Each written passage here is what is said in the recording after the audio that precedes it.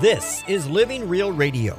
Real issues in real time with your host, John Angotti and Greg Walton. Living Real Radio is brought to you by Closets by Design. Imagine your home totally organized. Call them today for a free in-home consultation at 615-261-8700. That's 615-261-8700. Good morning. Welcome to Living Real Radio. I'm your host, John Angotti, with Greg Walton, and it's Christmas. Yeah. Merry Christmas to everybody. It is also our 200th episode, which is airing this evening at 8 o'clock instead of 8 a.m. What do you think about that, Greg? That's right. I mean, it's like gifts, happening all around on Christmas Day. Yeah. We're doing a long time. Today we have our pastor, Father Ed Steiner, with us. Are you over there? I'm here. Okay. Santa Claus has entered the building. Right. Father Christmas. Yeah. Father Christmas. And a seminarian. James Grossheim is with us today. Yeah, James is joining us. He's going to be, Father's going to work him hard. You're here all week? That's right. I'm here all week till Christmas. Oh, just till Christmas? Well, including Christmas. Yeah, including today. Yeah, great. Nice. Normally, he would have been here with us about 2 weeks, but he opted to go on a mission trip to Honduras. We were in Costa Rica. Costa Rica. My class at the seminary, at Notre Dame Seminary down in New Orleans. We took a mission trip down to Costa Rica.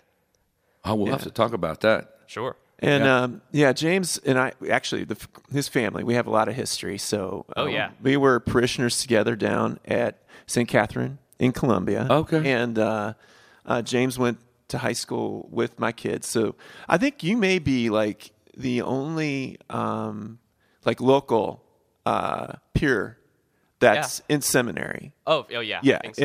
in the friend circle, but family is super, super devout, really, really great folks, and awesome. Yeah. Well, welcome. Thank you. Yeah. So, Father, it's Christmas. What do you want to tell us? Come on. One of my favorite bits of Christmas trivia. Oh, here we go. And in the society we live, and people in stores, everybody has to say Happy Holidays to cover the bases, whether it's Hanukkah or whatever it is, Christmas. But when we do say Merry Christmas, in England of the 19th century, the Charles Dickens era, Christmas or Merry meant blessed. So when you said Merry Christmas to people, you were really saying Blessed Christmas. And, we picked that up in one of our hymns, God Rest Ye Merry, Gentlemen. Mm-hmm. Our Savior has come.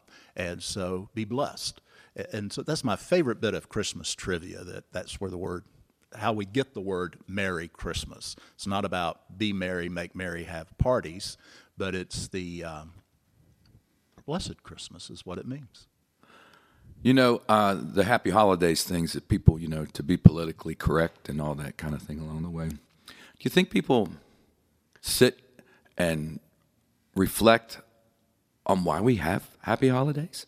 I mean, because without Merry Christmas, you can't have Happy Holidays. There would be no Happy Holidays. That is correct. Right? Yeah, we've talked before about Hanukkah. Well, Hanukkah, yeah, that's definitely part of it.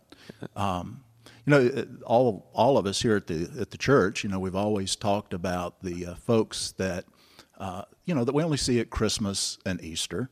Kind of reminds me of the joke that the pastor was shaking hands one Sunday morning, and a gentleman came back and complained that the altar is always decorated the same way. And he said, well, what do you mean? He said, well, all you ever have at poinsettias or Easter lilies.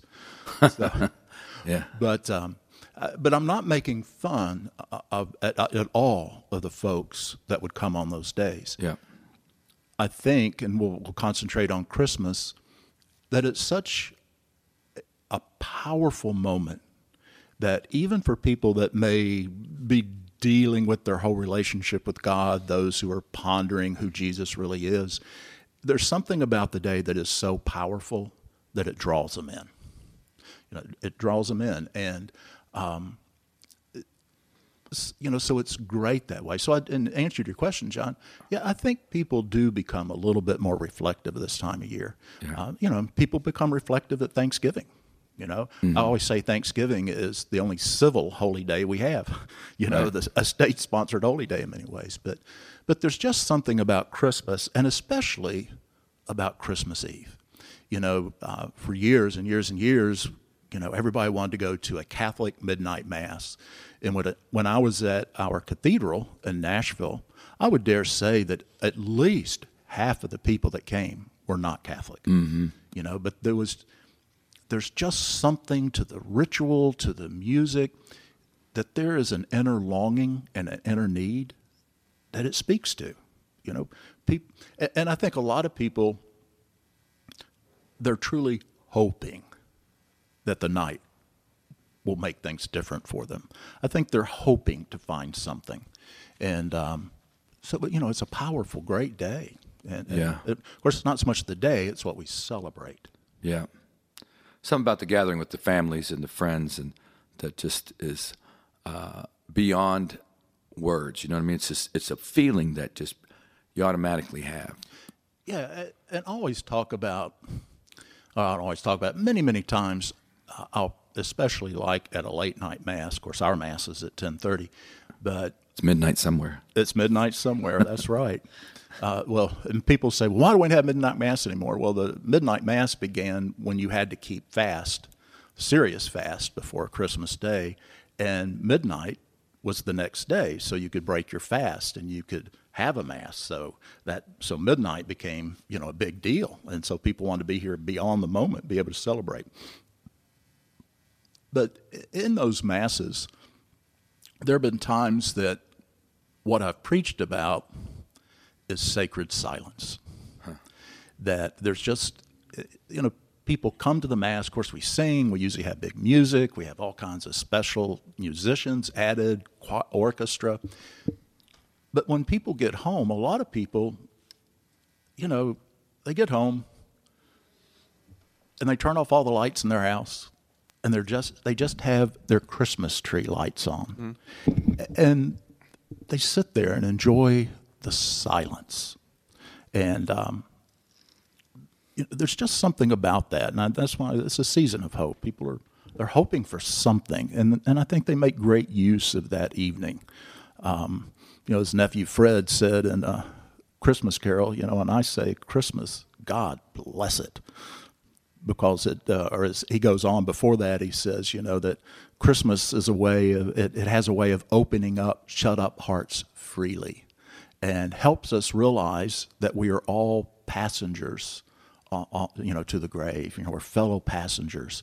That, like you said, John, whether it's family, people are nicer in the stores. Yeah. We all know the huge checkout lines, in the big box stores, whether it's a Walmart or a Target or a Sam's or a Costco. Any other time of year, I think we would just absolutely lose our patience. Yeah. But people try harder this time of year, so it means something. It's a good thing we try harder, because there are a lot of folks who suffer through these days who need to have others with hope to be around, to hear that message of peace and joy. Because, if you've lost somebody, or, I've got a couple friends who lost children this past year and things of that nature, and you mourn that. So, like, even myself, I think about my parents who have passed, that Christmas is different now as you get older, because the traditions and the memories of the days when you were younger and the family gatherings are gone. Mm-hmm. And all you have left are the memories to sit back. And it's almost like there's this emptiness that you sit with, and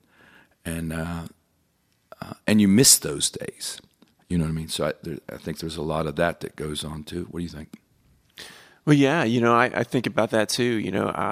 Mary and I are near empty nest, and while all the kids kind of come in together, you find yourself kind of walking around the house with the decorations, and you kind of remember, like, when some of the homespun ones that you have on the tree, those paper ones that are just like a scribble of something, but it looks like a Christmas tree or whatever.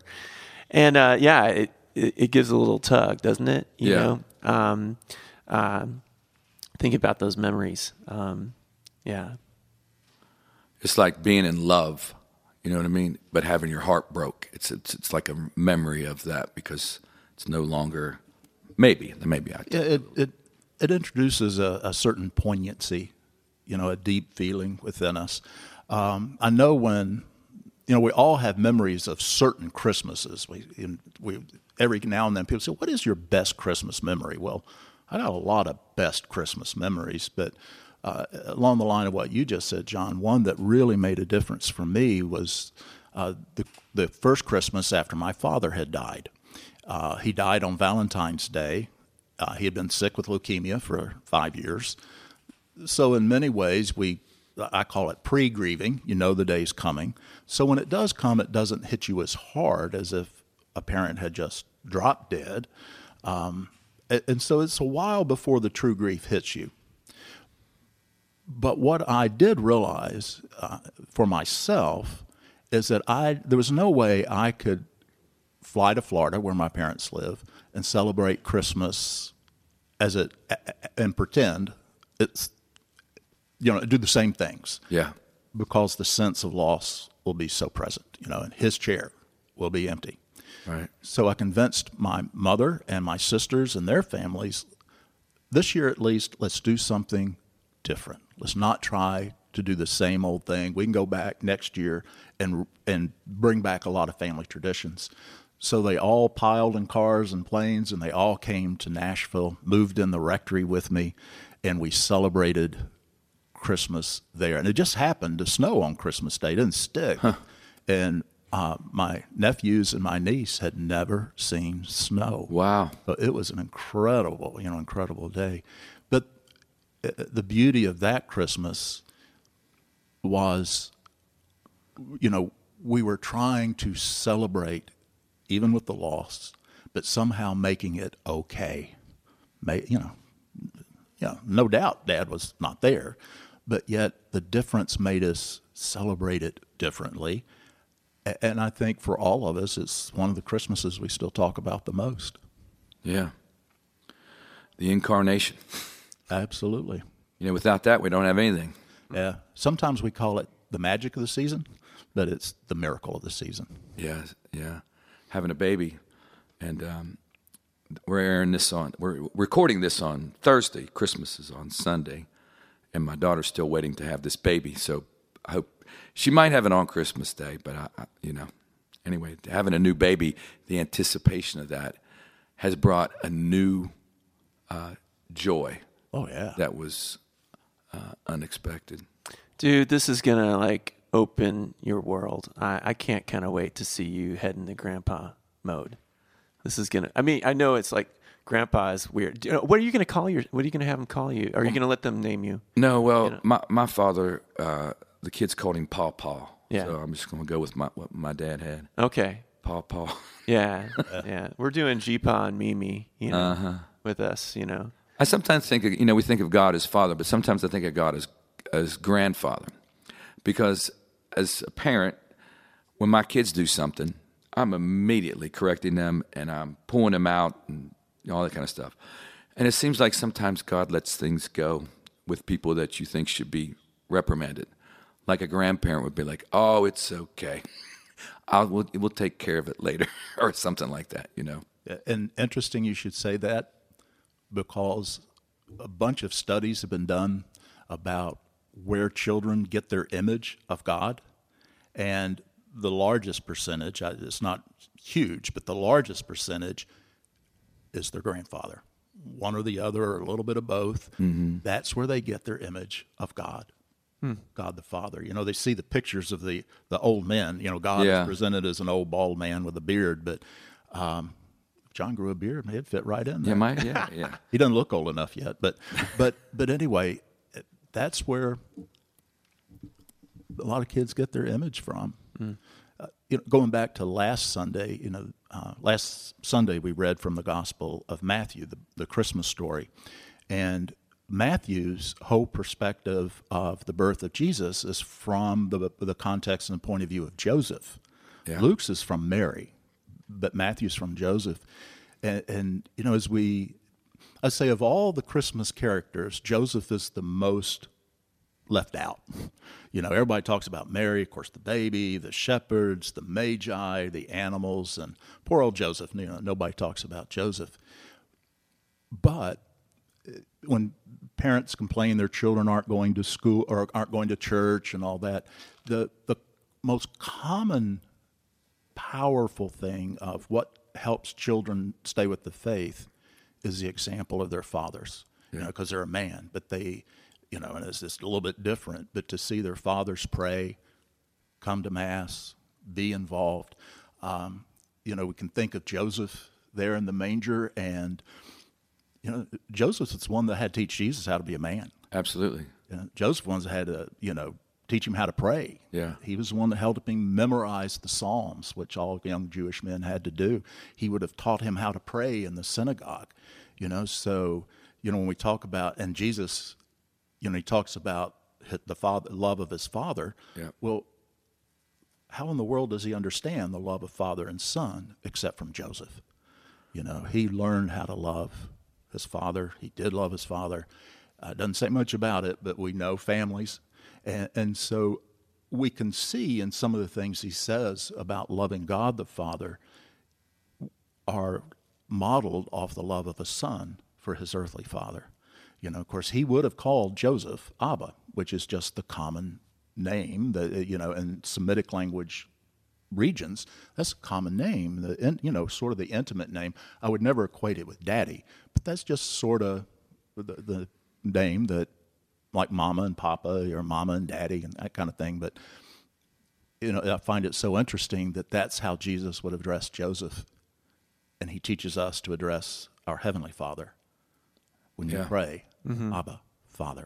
It's a very emotionally available term, between a child and their dad. Yes.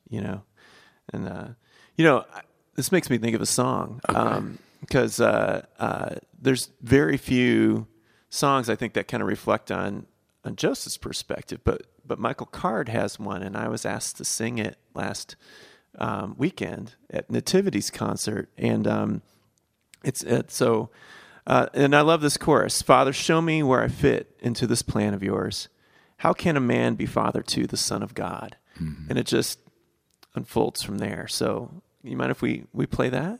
Let's play it. All right. So this is Joseph's song, Michael Card, and you're listening to Living Real on Nashville's Hippie Radio 94.5. Some of the songs in our Nashville Hippie Radio broadcast cannot be featured on our podcast, but you can find links to them in this episode's description. Thanks for listening. Imagine the clutter in your home gone. Imagine no longer needing a junk drawer. Imagine everything put away in its place. Imagine your home totally organized. Let the professionals at Closets by Design organize your home, office, or garage. They're experts in space management and specialize in maximizing the space that you already have, whether it's your closet, office, pantry, or garage. No space is too big or too small. Call locally owned Closets by Design for your free in-home, no-obligation consultation. Find out how you can save 40% off their everyday low prices and get free installation. Call 615-261-8700. That's 615-261-8700. Or online at closetsbydesign.com. Welcome back to Living Real Radio. Greg Walton here with John Angotti. This is our 200th episode of Living Real, and we have St. Philip's pastor, Father Ed Steiner, with us, and we have a seminarian, James Grossheim, and we just listened to Joseph's song, and then also God Rest Ye Merry Gentlemen, because we were talking a little bit, too, about some of the dismay some of us experience with our families, if it's a year first, if you've lost a loved one, but, let nothing you dismay, but remember Christ our Savior was born on Christmas Day. So we just tag that on to the end of there. Yeah. Yeah. I want to go back and just touch on something, that the Joseph thing. I did the consecration on St. Joseph. I don't know if you've read that book. Yes. So much we actually know about Joseph by unfolding Scripture more, by looking at the life of Jesus, and that kind of thing. It was really amazing to think about. Joseph walked to Egypt. They're like, this was not an old man. No. Right. Well, old is a relative term because in those days, the average age was only 35. Malnutrition was an issue, some other things.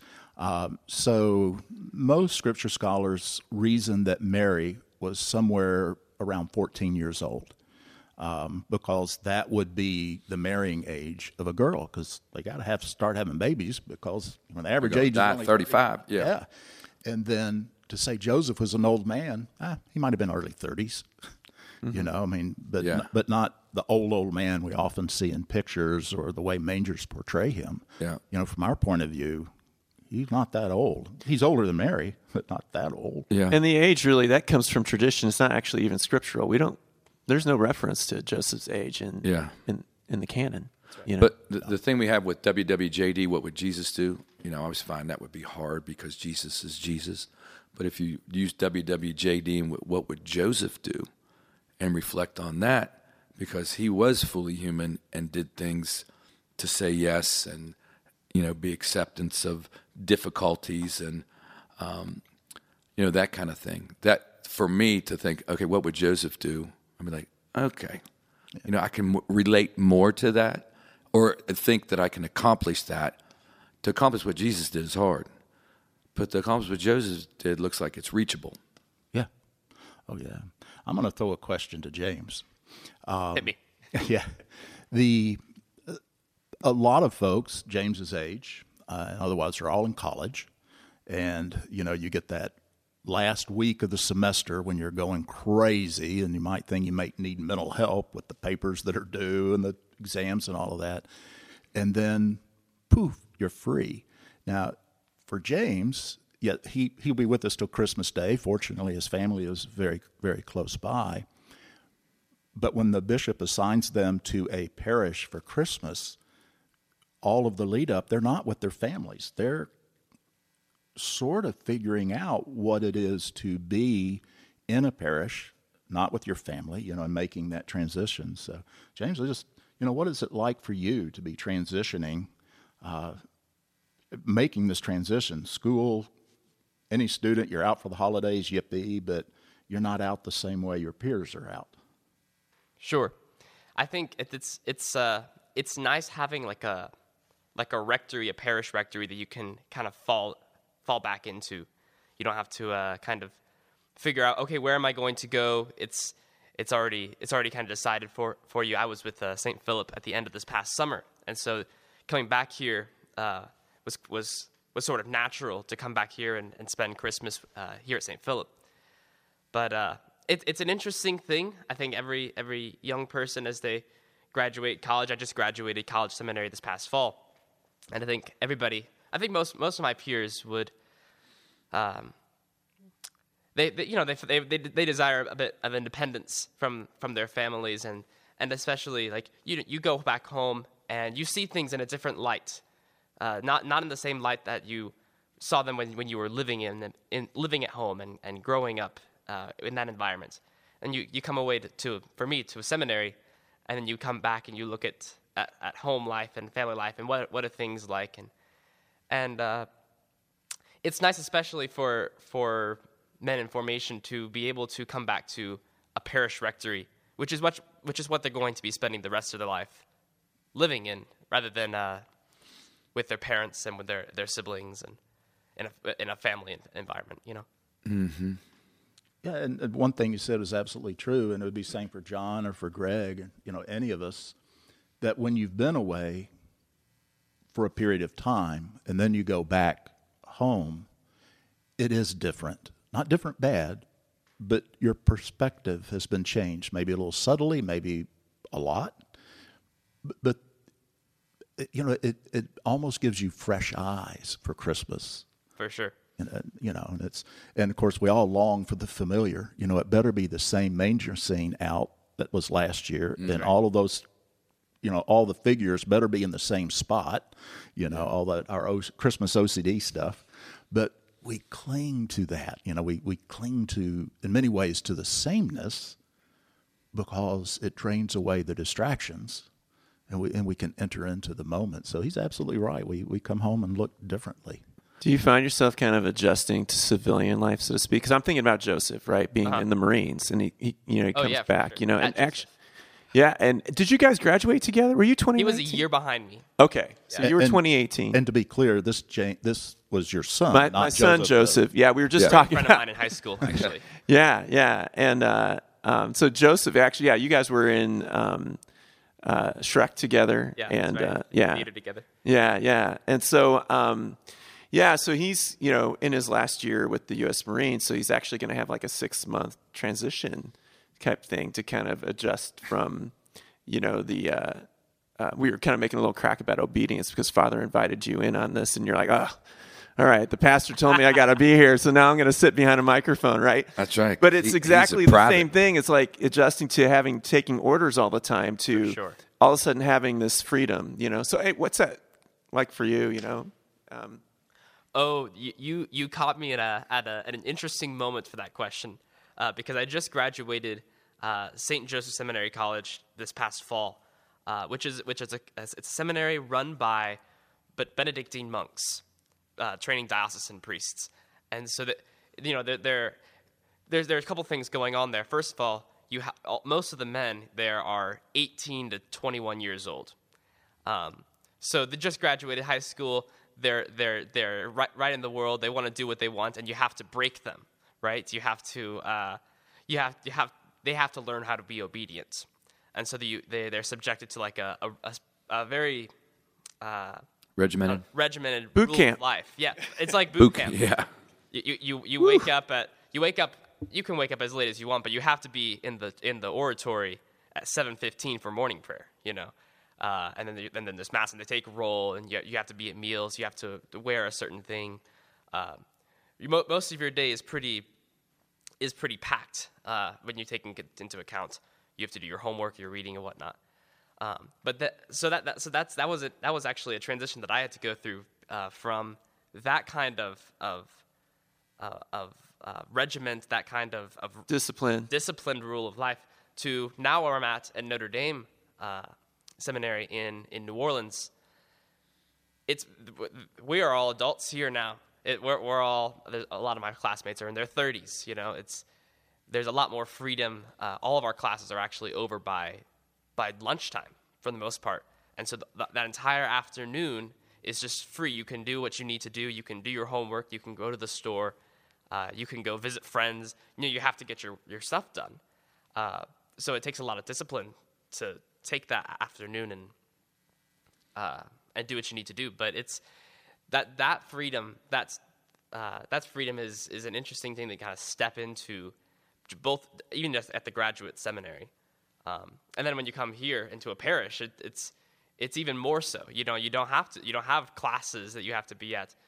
It's more of a, yeah, you should be in the office. You should be available. But it is much more of a, I don't know, like a free, like a as you see fit kind of deal.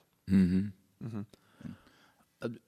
James talked about home, and the popular song, it was written during the Second World War while so many people were deployed, for the war. I'll be home for Christmas.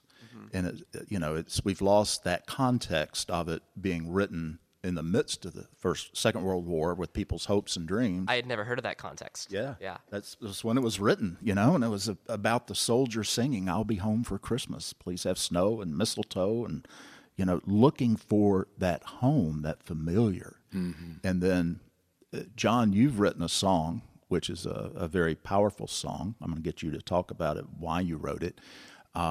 We did it at the Christmas concert. I was listening, Father Michael and I, as we went to another parish for a penance service, we were listening to it, and we talked about the people that only at church, maybe Christmas, Easter, but you wrote a song called Welcome Home, mm-hmm. and it's about reaching out to those folks that are looking for home. Yeah, maybe not home with mom, dad, siblings, but a home for their faith. Why did you write it? Tell us a little bit about it. I wrote it for the people that only come at Christmas and that feel ostracized by the church, or have had some kind of issue, or have fallen away from faith, or you get lost along the journey. And the number one reason people leave the church is because they feel they don't belong. That somebody said, you don't fit the bill, you don't look like the mold we're trying to create, or that kind of thing. So they, they're left aside. And I always felt, we're all God's children. That when we meet for worship, it's the only place that I find that we're all on common, equal ground. Not one greater than the other. And I think, too often when we draw lines and all this other kind of stuff, that we create the divisions. And Jesus unites. It's the evil one that divides. It's Jesus that unites. And so how do we unite all people, especially at this time? And the one thing I find that everybody has in common is they believe in love. That's why I don't believe there are atheists, because if you believe in love, you actually believe in God. But too often we create a God who looks like us. And it doesn't lead into a mystery, because how can you imagine a God of all the universe? I can't. It's beyond my understanding. But sometimes we try to fit everything between our ears. So we intellectualize everything so I can come up with my ideas that I'm right. And I looked at that and I said, it's a mystery. All we know is just the tip of this iceberg. And to be open to dialogue, that you look at the country now and everything, everybody's so divided on everything. There's no place to meet on common ground. And it's only at this Christmas time I found that this is the opportunity to widen our embrace, to say, you know what, you are loved. You belong here. Part of the song takes that reading of the lion will lay down with the calf and all this stuff. That's part of it in the song and all that kind of thing. But, but it's about welcome home, oh child of God. That which creature on the planet is not a child of God? Which one? None. We all are. And so how do we embrace that in a way to love people where they're at, and realize that even our own understanding of all of it is limited. It's limited. It doesn't, we don't have all the information because we can't. We're just human beings. Somebody explain to me how the universe, does somebody really know the answer? No, it's all just guesses, right? Mm-hmm. It's all hypothesis based on data that points us in this direction that says, this seems like it's the truth. But there's more data that keeps coming. And so the more information that we have, it changes the way we think. But at the bottom line, the one thing that remains common is the deepest desire I find for every single person is to be loved, to feel welcomed. And that's what the song's about. Mm. Yeah, and, as you were talking, John, about there's no way we can keep God between our ears. It's too big, too much of a mystery. Mystery, yes, but mysterious, no. Right. There's a huge difference. Yeah. God is a mystery that wants to be figured out. And, we try to do that. But what Christmas really, with people without realizing it, what Christmas helps a lot of people do is to pray in a way that with some of the great saints we would call mystical prayer. It's not the wordiness, it's not the reading the prayers off the holy cards, which are great. I mean, I would never put that down at all. But there's something about the power of Christmas, and what you talked about is that inner desire. St. Augustine said, our hearts are restless until they rest in thee, O Lord. There's that restlessness about our lives. We're all looking for something. And the beauty of Christmas is it allows us to touch that need, not in a way that makes us feel like we missed it, but it allows us to touch that need with the hope and the belief, I will discover it. I will discover it. And that's why I really like that song. It's an invitation to people that we really do want you here. The church has a lot of teachings, and sometimes they're presented badly, and sometimes people, given their lifestyle, they feel like, well, they don't want me, or I don't deserve to be there, or people look at me kind of funny. But, if we enter into Christmas, we hear, we catch on in the Gospel of Luke, with those shepherds that are the least respected of people.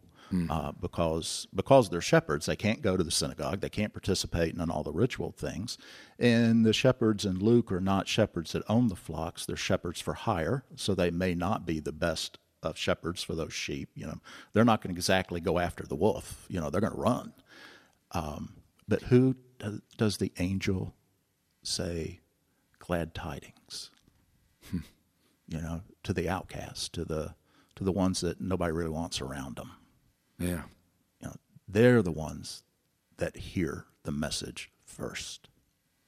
Well, let's play that and reflect on that. Welcome home, John and Gotti on Living Real, Nashville's Hippie Radio 94.5. Welcome home, good people. Oh, weary traveler, you've been gone so long.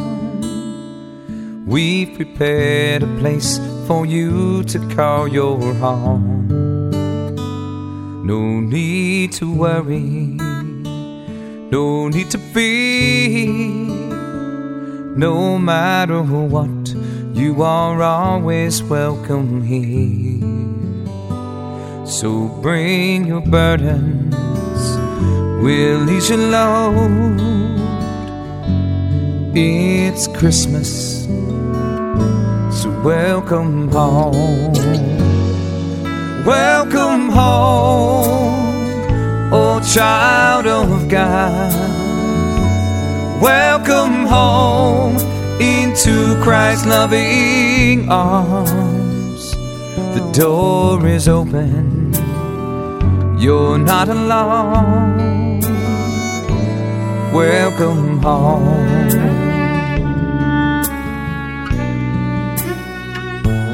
In our waiting for your return, we have filled our hearts with mercy and concern.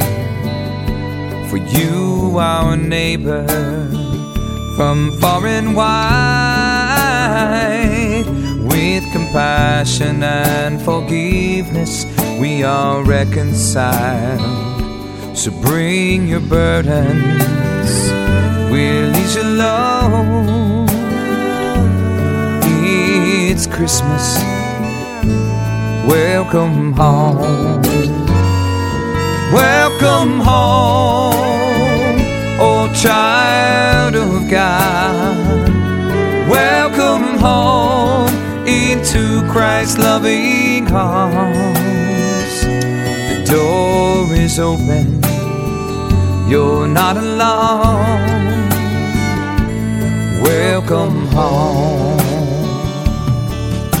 The desert will bloom, the storm shall cease. The lion and the lamb make peace. Hope is restored, our Savior is born. Walk in the darkness no more. Hark the herald angels sing, glory to the newborn King. Welcome home, oh child of God.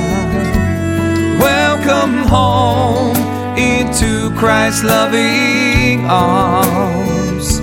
The door is open, you're not alone. A weary traveler, welcome home.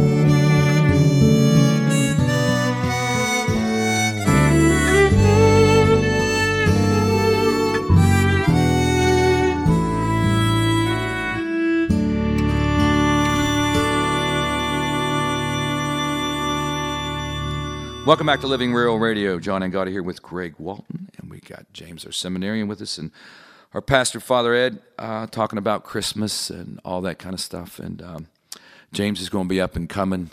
You know, they're forming you to be a shepherd. That's right. You know, and We were just talking about shepherds, that's right.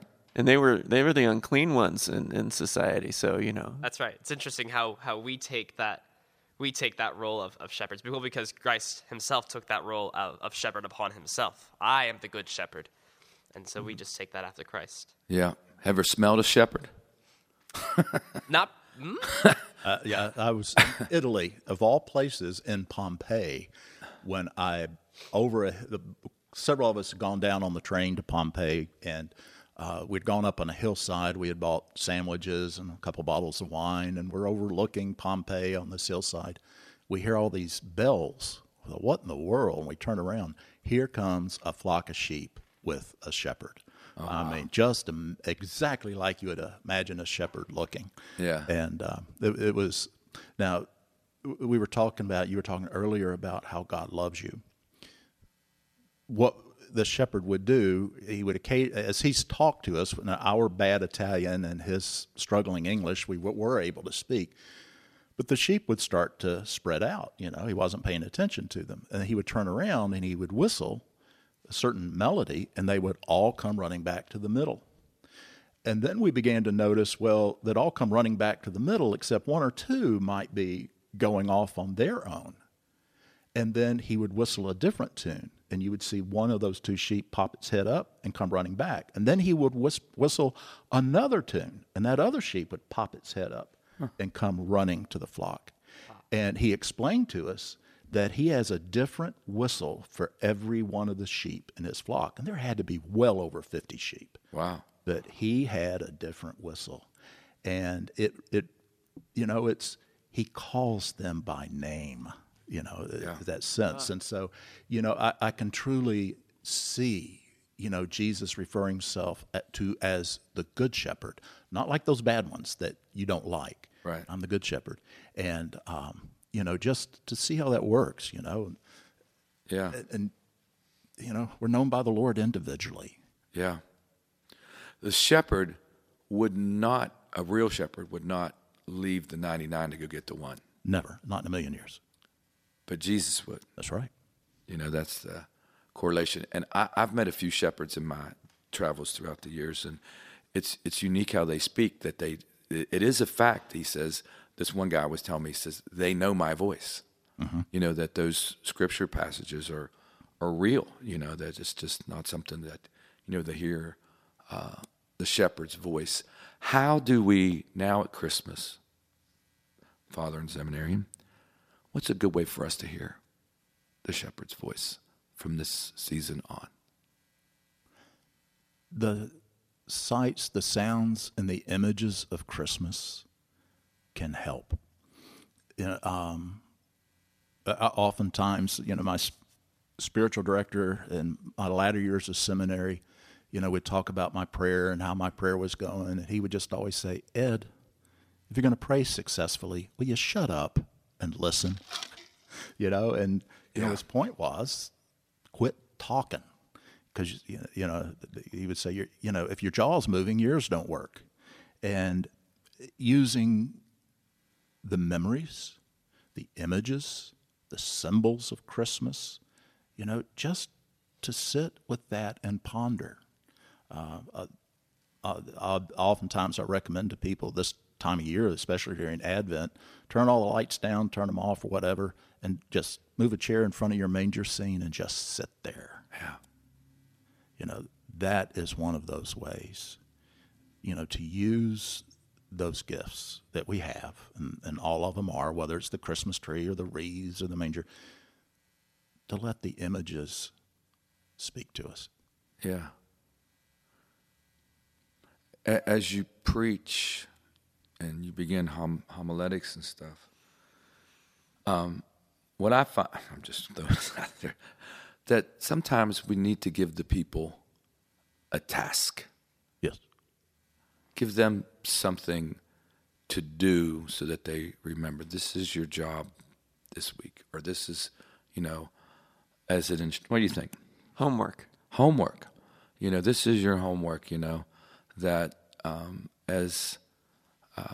these beautiful rituals that we have, to develop them further so that people can engage in this mystery that, I always say when y'all say this is, as we sing with the angels and saints, it's one of two things. You're either lying or you're telling the truth, And if you're telling the truth, that somehow beyond our senses, beyond our understanding that God is present, And it's not something that we do.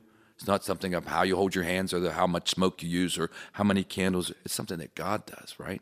It's not something that we do. Am I wrong on that? Nope. Yeah, it's something that God does. And so to give people, because I don't think most people that come to church, they probably wouldn't know what to do unless you told them how to pray.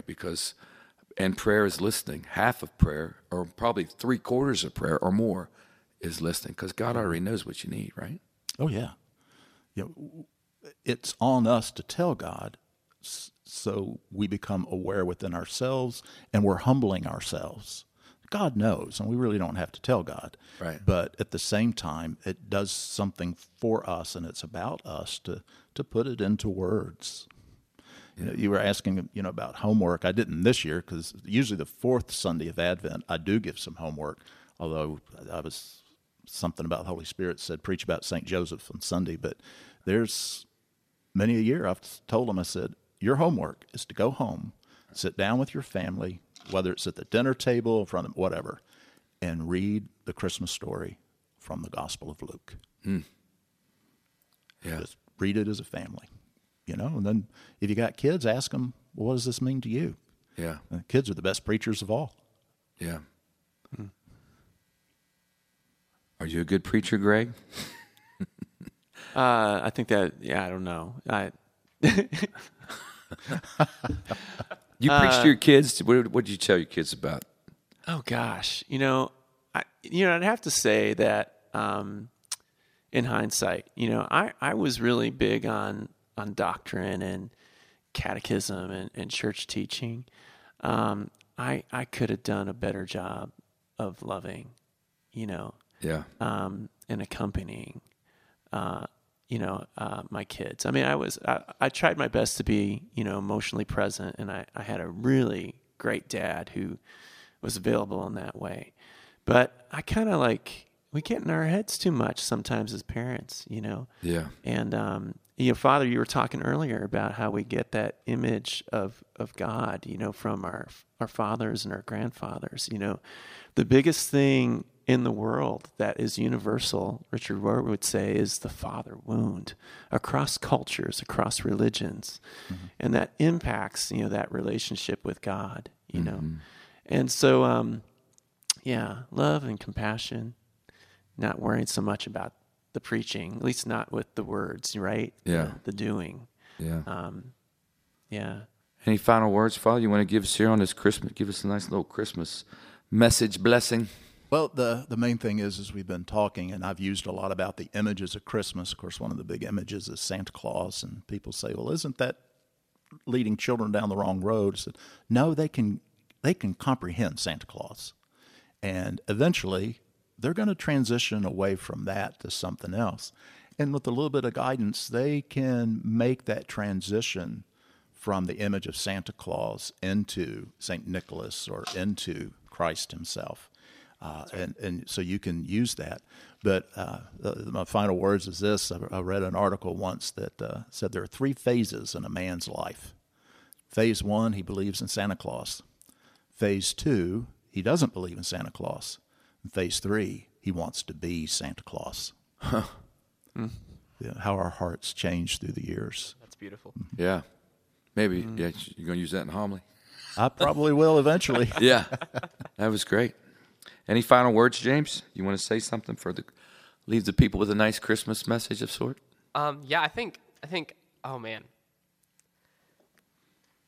Santa Claus is a fairy tale, right? And I think there's something that we have a culture. I've kind of lost the art of reading fairy tales, because the fairy tale always means something else. Yeah. You read kids a fairy tale, and at first they're going to believe, oh, wow, these dragons and unicorns are actual things in the world. But then they start to realize, hopefully, that No, they're not actually in the world, but they mean something. The story is actually about a truth thing that is symbolized, is represented by the fairy tales. And I think Santa Claus is the same way. Yeah. So that's interesting that you bring that up. That was something I was thinking about the other day. Yeah. But one of the things, kind of closing up is you talk about giving blessings. I think spiritually we want to let Christmas bless us. Christmas, we give a lot of stuff at Christmas, and we try to find the right gift for people. But Christmas is a gift itself, and it's God's gift. And, so we need to let Christmas bless us. And sometimes it's the worship service, whether the person's coming to Mass or to their own church. We want to be in that mindset. We're there to praise, but we're there to also see the gift we have been given. Salvation, number one. Because there is nothing that says, I love you more than God giving us his Son. That's Christmas, and we need to let that bless us, guide us, and help shape our hearts and the way we look and deal with people. Yeah. Why don't you close us in a prayer? God, our Heavenly Father, you put us in paradise, and through our desire to have things our way, you had to ask us to leave. But it wasn't forever.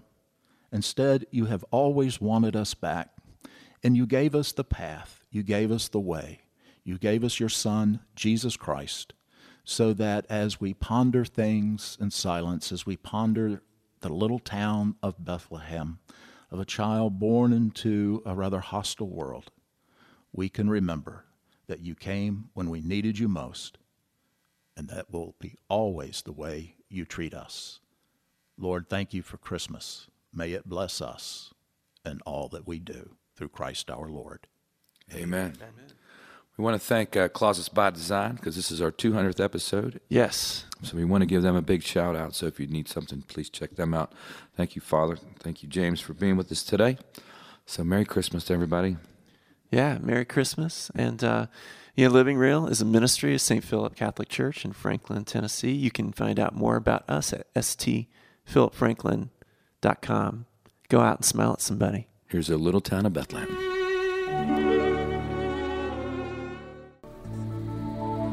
You've been listening to Living Real Radio, real issues in real time with your host, John Gotti and Greg Walton. Be sure to tune in every Sunday at 8 a.m. to Living Real Radio. Living Real Radio, brought to you by Closets by Design. Imagine your home totally organized. Call them today for a free in-home consultation at 615-261-8700. That's 615-261-8700.